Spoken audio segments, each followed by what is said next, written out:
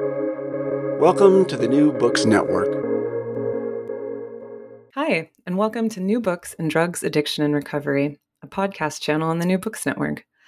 I'm your host, Emily Dufton, and today I'm talking to Ben Westhoff, an award-winning investigative journalist whose best-selling 2019 book, Fentanyl, Inc., How Rogue Chemists Are Creating the Deadliest Wave of the Opioid Epidemic, was one of the first to take fentanyl seriously as both a social phenomenon and a national threat.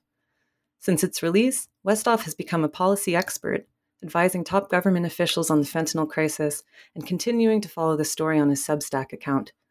The author of 2 previous nonfiction books and numerous articles in outlets like The Atlantic, The Guardian, and The Wall Street Journal, Westhoff's 4th book, which we'll talk about in a minute, comes out this spring. Ben, thanks so much for joining me, and congrats on all of your success. Well, thank you, Emily. It is great to be here. I'm thrilled to be talking to you. Awesome. So your book came out 3 years ago, back in the before pandemic days of 2019. When you were researching and writing this, was fentanyl the household word it is now? No, in fact, I had never even heard of it when I started writing the book. The book was originally supposed to be a kind of cultural history of ecstasy, but I found out that there was almost no more pure ecstasy at all, and that party drugs and other drugs were being adulterated by this new chemical called fentanyl. And when it sort of dawned on me how bad this drug was and how many people it was killing and how it was only going to get worse, I sort of dumped the other book idea entirely and focused on fentanyl. Wow.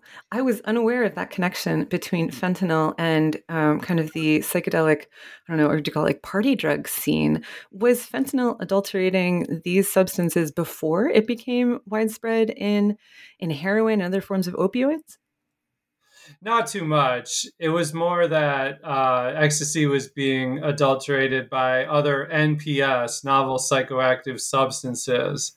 And so I went down the rabbit hole to figure out what these different NPS were. And so there's these like synthetic cathinones, all of these like alphabet soup sort of drugs that were stimulants and psychedelics. But what they all had in common is that they were knockoff drugs, and that's where, and they were made in China. They were synthetic knockoff drugs made in China. And so once I started learning about those, that's what brought me to fentanyl, which at the time was mainly adulterating heroin.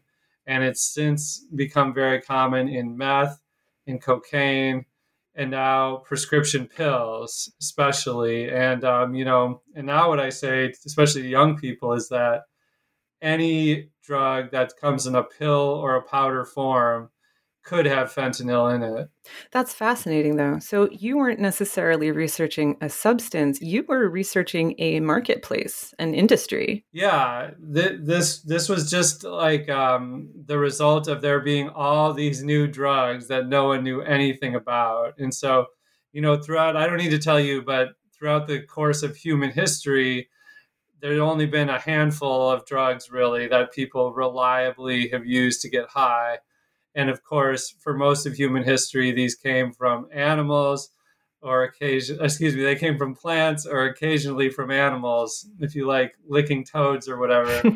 And so, but in recent years, especially since synthetic chemicals have become so synthetic drugs have become so cheap to make, and access to papers that were formulated in laboratories, like scientists trying to conceive of new drugs, this market has taken off. And so, for example, the 60s, 70s, 80s, there were all these different medical scientists, medical chemists trying to develop new drugs to patent as a prescription, as hospital drugs to be, or drugs to be sold on the market. And a lot of these have failed. And so they sort of just sat on chemistry, on the shelves of university libraries for decades. But in the internet age, all of these formulas were put onto the internet. And so what's happened in the last couple of decades then is that these kind of rogue chemists that I talk about in Fentanyl Inc.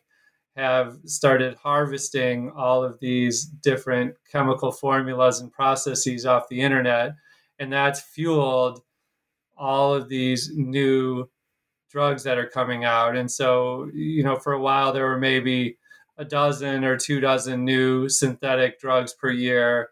But now it's gotten to be so that there are often hundreds of new synthetic drugs every year.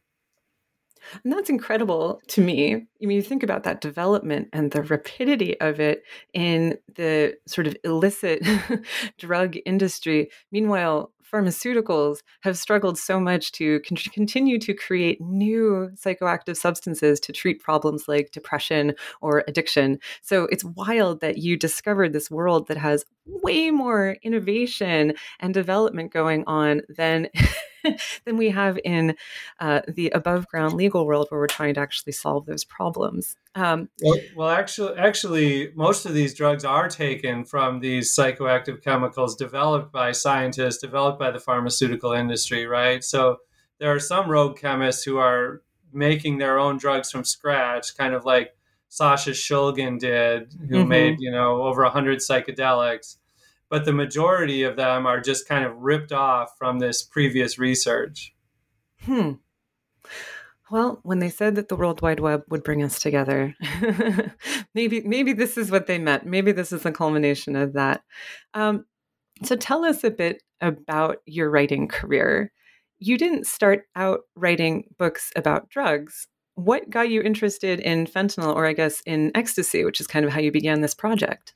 I started out as a music writer, and I wrote a lot about hip hop. I published a couple of books about hip hop, and then I was the LA Weekly music editor, and we were writing about raves, and particularly why so many people were overdosing and dying at raves.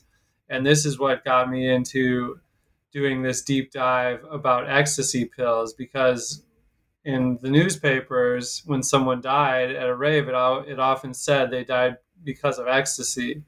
But I knew that pure MDMA, the chemical found in ecstasy, doesn't very often kill people. And so I wanted to know what these people were actually dying from. And that led me to this whole field of novel psychoactive substances. Wow. So how did you go about researching this book? The illicit drug trade is by nature not terribly open to investigation. So how did you gain access to this clandestine world? Well, I spoke with a lot of drug users, people who I got introduced to through various channels, through treatment centers, things like that. And I spoke to a lot of harm reduction activists, so people who are against the sort of just say no approach to dealing with drug problems and are trying to find ways to meet drug users where they are. And so a lot of these people were, in the rave scene themselves. And so a lot of my sort of access to this book came out of the rave scene. And I met people like psychonauts who try drugs that have almost never been tried before, like new psychedelics, and they record their observations. These people are, really taking risks when they do stuff like this, and they get a real thrill out of it. And as I kind of like got more and more embedded in the scene, I started speaking with drug traffickers, and I started on the dark web, and I reached out to a lot of people who had their own, their own vendor accounts on these different dark web sites. And I was just honest. I said, I'm writing this book about drugs, and I would love to speak with you. And surprisingly, a number of them were willing to talk to me. I think they think that their line of work gets a really bad rap, and they wanted to justify their existence, basically. And when it came to selling fentanyl on the dark web, for example. And then I even met one of these dark web fentanyl dealers in person. And that was a real sort of cloak and dagger affair. And, I had to agree to keep all personal details, pretty much concealed. And then, I just sort of kept going, and I reached out to these different Chinese synthetic drug operators. And that started just by basically Googling buy fentanyl in China. And all sorts of results came up. This was, around 2017, and it was really still the Wild West. And I looked into these websites, and it turned out that they were doing this very brazenly, and their salespeople's phone numbers and email addresses were right there on the websites. And so this time I impersonated a drug dealer, and I reached out to them, and I had these very wide-ranging conversations with these different drug salespeople, and asked them not just about the products, how much it cost, how they were shipped, things like that, but how they got into this line of work, how they could sort of justify selling these chemicals. And then I whittled it down to a few who said they would let me visit their lab if I came to China. And so in 2018, I went to China. I went to Shanghai and saw a fentanyl lab where they were making fentanyl analogs, which are, slight variations on fentanyl, but often just as potent, if not more so, and also synthetic cannabinoids, which are sometimes known as synthetic marijuana, but it's a synthetic full agonist chemical, which really makes people freak out, as you know. And so I saw this lab. Then I went to Wuhan, and this was before the pandemic. And so I, like most people, had never even heard of Wuhan really much before I went. And I went to this huge operation selling fentanyl raw ingredients known as precursors. And these are, the most important ingredients to make fentanyl. And like all of these drugs, they're legal in China, but were banned in the US. And I was shocked to see this huge sales floor with like hundreds of young people speaking English, sitting in cubicles, selling these really dangerous chemicals. And I met the CEO and did this whole tour of the place. So it was all very harrowing. That's extraordinary. The idea of crowded cubicles in Wuhan now is just like unimaginable. You really saw life in the before times. So what did you find there when you went on this global expedition to understand why so many substances in the United States were adulterated with these new strange substances? What is fentanyl Inc.?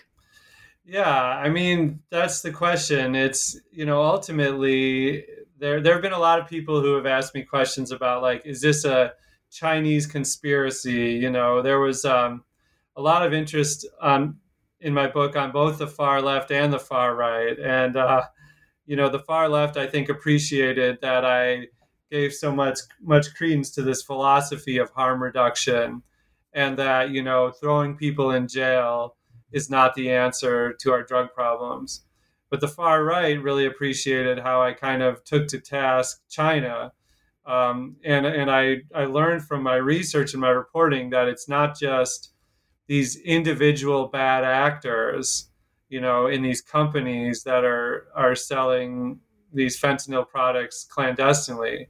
The Chinese government is actually supporting these operations in a lot of different ways. And I found out that China actually gives tax breaks to these companies who are exporting fentanyl. And they give all these sort of like research grants and breaks on training and land and offices and all sorts of stuff. So ultimately, I don't believe really that it was sort of like a type of warfare and non-traditional warfare against the US. I don't believe this was sort of a coordinated conspiratorial effort to try to get millions of Americans hooked on these really bad opioids. I think it's, kind of the Occam's razor theory, like follow the money. And, fentanyl is so profitable for these labs that the sort of regional and provincial leaders in China were willing to look the other way. And a lot of the sort of top brass at the national level really don't want China to have this reputation as the world's drug pusher.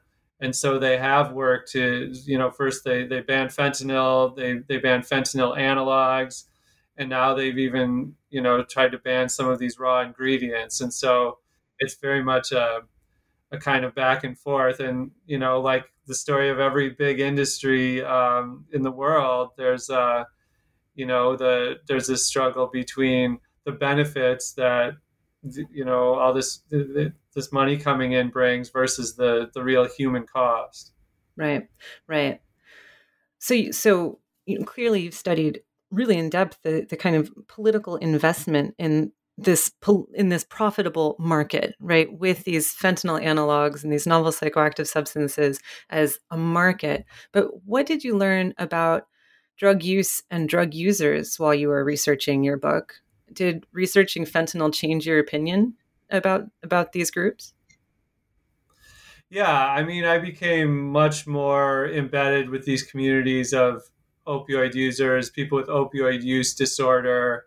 Um, I think like we all have sort of a fixed idea in our head about what a heroin user is, and some people might have a difficult time feeling sympathy for these people, and you tend to think of like a grizzled middle-aged guy who doesn't care about anything except getting his next fix and kind of living on the margins of society. But in the fentanyl era, I don't think that really describes the typical user. Now, someone using fentanyl is probably more likely to not even have realized that he or she has taken fentanyl. It's not they're not seeking it out. It's being cut into all these other drugs, and particularly in recently the fake prescription pills. And so now you're got a situation where a lot of young people, especially, are going to parties and taking what they think is a Percocet or a Xanax bar, and they think, well, this is a prescription pill. This has got to be safe. But really, these are pills. When they're bought off the black market, they're often cut with fentanyl, and these young people are dying right away. And so, while I think some groups like the rave culture, I think a lot of drug users tend to be really savvy, and even these psychonauts, people, they have access to the internet, and more information is available than any time in human history about what these drugs actually do, what they actually are. And at the same time, we have better drug checking kits than ever before. And so companies like the Bunk Police and Dance Safe, you can make sure that what drug you think you have, you do actually have. And so if you're informed, you really can. It's sort of like an all you can eat buffet out there on the dark web in terms of all these different psychedelics and novel benzodiazepines and opioids and whatever you can imagine. But the vast majority of users are not informed. They're not checking their drugs. And so it's sort of the deadliest time to be alive for most everyone else. And we've seen that as the number of drug deaths in the US is greater than it ever has been. Well, so it seems like so much has changed between 2019 when your book came out and now, a couple of years later. I mean, where do you think we are if we have more information and drug tasting kits on one hand, and yet significantly higher rates of overdose deaths on the other? What's changed since Fentanyl Inc. came out? Are we doing better? Are we doing worse? We're definitely doing worse, unfortunately. And I think the problem is that again, it's the economic incentive. Fentanyl is so cheap, it's only a few $1,000s to make a kilo, and whereas to grow natural drugs like heroin, for example, it's much more expensive. You need to grow actual poppies, you need a field. It's much Time easier for intensive. law Yeah. enforcement. Yeah, and the same thing with the prescription pills. An actual Percocet is very expensive, but if you're a dealer with these pill pressing machines, they can mix up fentanyl with some Benadryl or something like that, and make a pill that's only pennies to produce per each one. And so when it comes when in those first days.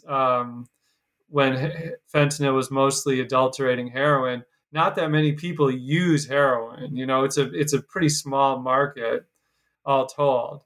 But then you've got meth and cocaine, and a lot more people use meth and cocaine. And so when fentanyl started adulterating those drugs, the problem got worse. Now even more people use prescription pills. That's the biggest market by far, except maybe marijuana. Although I'm curious to know if more people pop pills or smoke weed. It's probably getting pretty close. But so that was the biggest untapped market for fentanyl, and now that market is being tapped, we're starting to see the problem escalate even more. And the problem is that I think it's just the tip of the iceberg. I think like there are so many people who use pills recreationally, and once these dealers and these different drug distribution networks all over the country sort of tap into the profit creating potential of fentanyl, it's going to get even worse. So, I mean, is fentanyl here forever? Is this something we should accept as part of the drug supply? I, I really don't see it going away. The good news, I guess, right now you could say is that fentanyl is only really a bad problem in the U.S. and Canada, and then the small northern European country of Estonia. And so countries that have decriminalized drugs like Spain and Portugal have not seen fentanyl, for example. And people there, harm reduction activists there, credit the fact that they say that people want these traditional drugs. They want the pure plant derived real thing. And so if they have access to that, then people aren't. There's not going to be. They're not going to want to have fentanyl. And so but I feel like I'm a little bit more cynical, and since the cat is out of the bag, or the genie out of the bottle, whatever metaphor you'd like to lose, I don't see fentanyl sort of going away. What has response to your book been like? I think there's a lot of outrage about China. There's a lot of sort of sadness. There's a lot of sort of despair that the problem is getting worse. I've spoken with a lot of parents who lost a child to fentanyl, and they almost all fall into one of two camps. They all want to do something, and when your kid dies, that's really a motivator. You want to, for people who maybe can hardly think of a reason to live anymore, the idea of protecting other young people from this same thing happening to them becomes a very motivating force in their lives. And so they almost all fall into the camp of either like ultra harm reduction, like, we really need to strip away the puritanical sort of impulses of our culture and acknowledge that, just like abstinence education doesn't work when it comes to sex education, that abstinence is not going to work when it comes to drug education either. That we should admit that kids are always going to use drugs, and just make sure they're better educated and do so more safely. And then the other half of these parents get more sort of law and order than ever before. and they want these really extreme sanctions against China and Mexico, and they want sort of longer jail terms, or they want to put more drug pushers behind bars, or and so those I've heard a lot from both sides. And which direction do you see the political response going in? As parents oftentimes are very influential, and I think with over 100,000 overdose deaths, there's a far greater push to actually respond. Which direction do you see the government going in? I know you were advising members of the House and the Senate. What kind of response? What kind of response have you received? Even the sort of most right wing legislators have sort of been leaning left on this issue in recent years, and a lot of people say that it's because this problem has become so widespread that these people in power are now experiencing their own family members dying, and they're starting to realize that it's not like these other sort of people who are dying from drugs. It's like people they know and love. And so there's been, under Trump, there was criminal justice reform, of all things. I mean, who could have predicted that? I mean, we had the crime bill under Bill Clinton, and then a lot, which was really ramping up a lot of these, law and order practices. And then under Trump, of all people, a lot of drug offenders saw their sentences reduced, or they were let go. Yeah, there's something about Republican presidents. Nixon established a national treatment system. Who knew? The same day Yeah, he declared the exactly. war on drugs. So, I mean, periodically, it's like the presidents on the right can get away with some of the most significantly liberal drug initiatives. Yeah, exactly. And Nixon created like the Environmental Protection Agency and stuff like that too. Right. Right. Yeah, if your credentials are solidified and with your base, you can sort of break out of the box a little bit.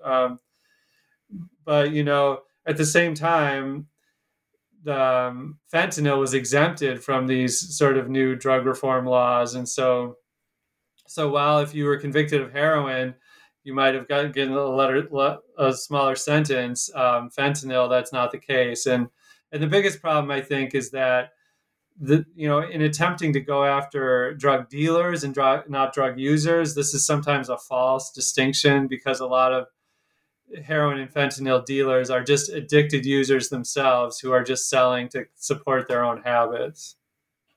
Right. Right. So you've said now that fentanyl is probably here to stay and that the problem is probably going to get worse. So what should we do? No small question. I recognize this.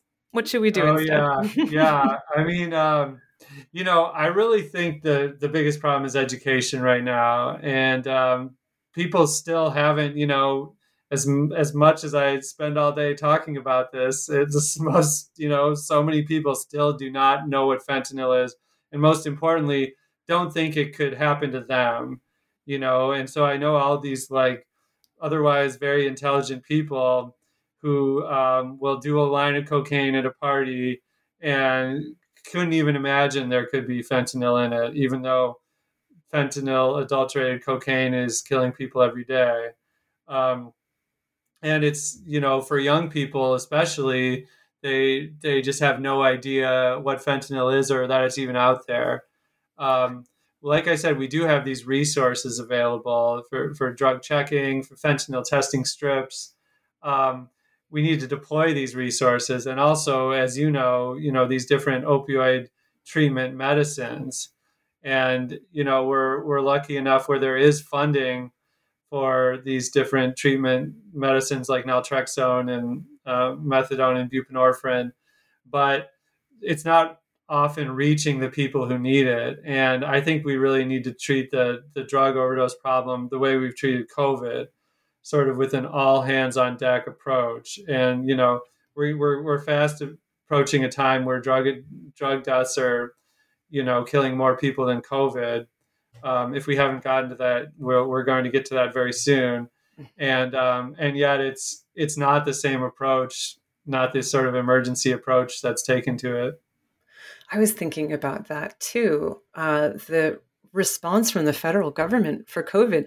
I mean, I remember last spring when like an emergency vaccination station was set up in one of the DC Metro station parking lots, and it was run by the National Guard and the Air Force. And I was in and out in like 15 minutes. And it was like, and then you come back in 3 weeks. And then a couple of weeks after that, when pretty much everybody in the area had been vaccinated who was going to get one, they packed it all up and moved it somewhere else. It was incredible. I mean, it was like watching the Civilian Conservation Corps or something. Like, wow, it was remarkable. I mean, that we can mobilize such a response to something we see as a threat is proven by our response to COVID in some ways, not in every way, but in some ways. And yet we're not mobilizing with the same level of energy or attention toward the community that is dying of overdose deaths. And I wonder what that says, right? What does that say about how we feel about drug users? I think you can't imagine a better analogy, right?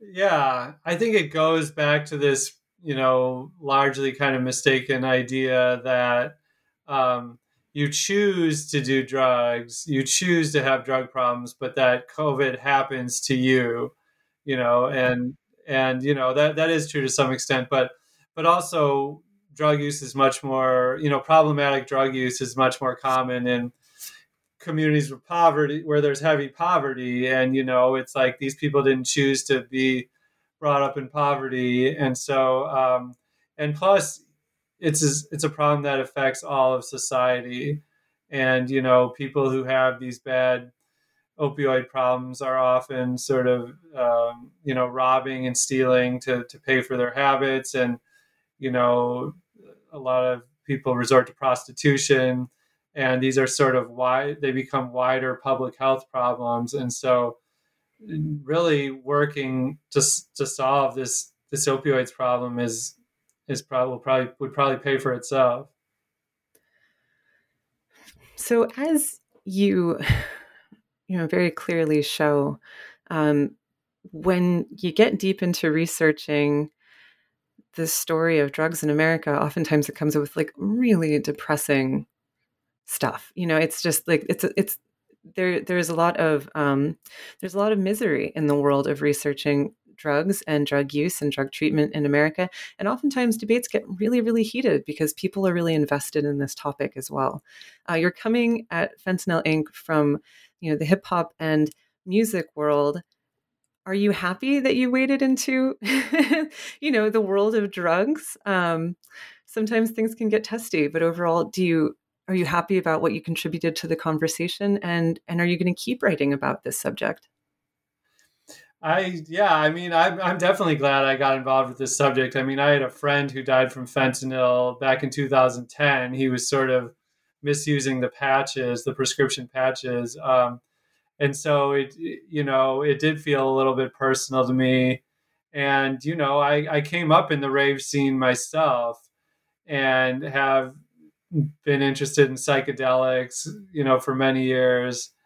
And just learning more, like, kind of peeling back all the misinformation I'd acquired through my whole life, like any American growing up in our society, was really nice. So now I've spoken with you a lot about these different opioid treatment medications, and I have been pitching a documentary about naltrexone, which is an opioid blocker. So it's called an antagonist, and is delivered in the form of a shot called Vivitrol.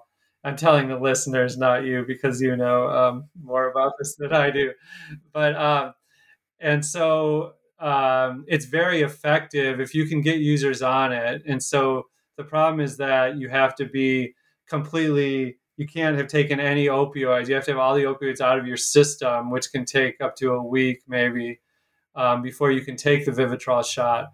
But once you have taken it, you won't be affected at all for 25 days by opioids. So you could even take heroin but not have the effects. And for some people, this is really effective. And I have a friend who got out of prison this summer, and I've been taking him. He had a bad opioid use disorder problem before he went in, and I even took him to get buprenorphine, and he'd been on methadone previously, but he just sold these treatment drugs. They're much more well known, methadone, and then the buprenorphine, also known as Suboxone. He would sell them to buy heroin, and so those approaches clearly weren't working for him. But he's had really good success on the Vivitrol shot ever since he got out of prison. He still has plenty of problems in his life, but the opioid addiction is not one of them. And so I've, kind of spurred by this real life success story, I've been interested in trying to figure out why Vivitrol is not more popular. All you really hear about when you read articles about opioid addiction is methadone and Suboxone, and it's. I think I've kind of uncovered a lot of the stuff you were talking about. There's people who are very sort of set in their ways, and kind of two sides that are screaming past each other, and it is not to the benefit of the patients themselves. Oh, absolutely. Absolutely. I think that's going to be a really important documentary. There's been a couple of documentaries, right, about naltrexone, the Sinclair method, I think it's called, or One Little Pill, about its use with alcohol use disorder. But yeah, it's history from the 1980s on is just really fascinating. And I do find that naltrexone gets like a lot of hate, like the haterade is poured onto naltrexone pretty heavily. And I've never fully understood why. Yeah, Oh. yeah, we're both know this, the owner of a group of clinics called ARCA, the Assisted Recovery Centers of America, and his name is Percy Menzies, and he's really taught me a lot about naltrexone, and I know you've spoken with him a lot too, and talking to you has really helped too. And I just appreciate people like you who are really open-minded and seem to be really concerned with the best treatment option instead of kind of letting kind of preconceptions or sort of like dogma kind of blind you. Guide the way. Yeah, for sure.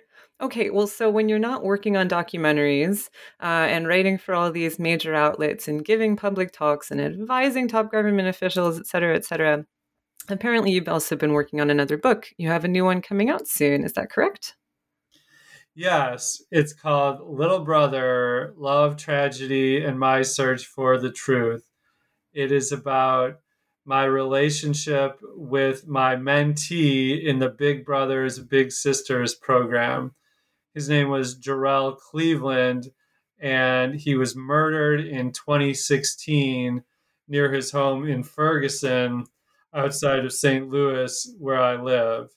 And so Jarrell and I were paired up when he was 8 and I was 28, and we were together for more than a decade.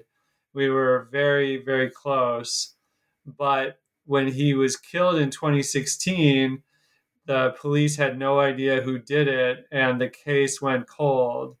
And so his family was very, very desperate for Traumatized? Yeah. answers, Yeah. and so was I. And so I sort of took these skills that I've developed as an investigative journalist and figured out who killed him. This is kind of a true crime memoir that required me to learn the truth about Jarrell's kind of dark past, the stuff he kept from me, and also to investigate, the history of St. Louis and Ferguson and all the kind of racism and poverty that shaped the community that Jarrell died in.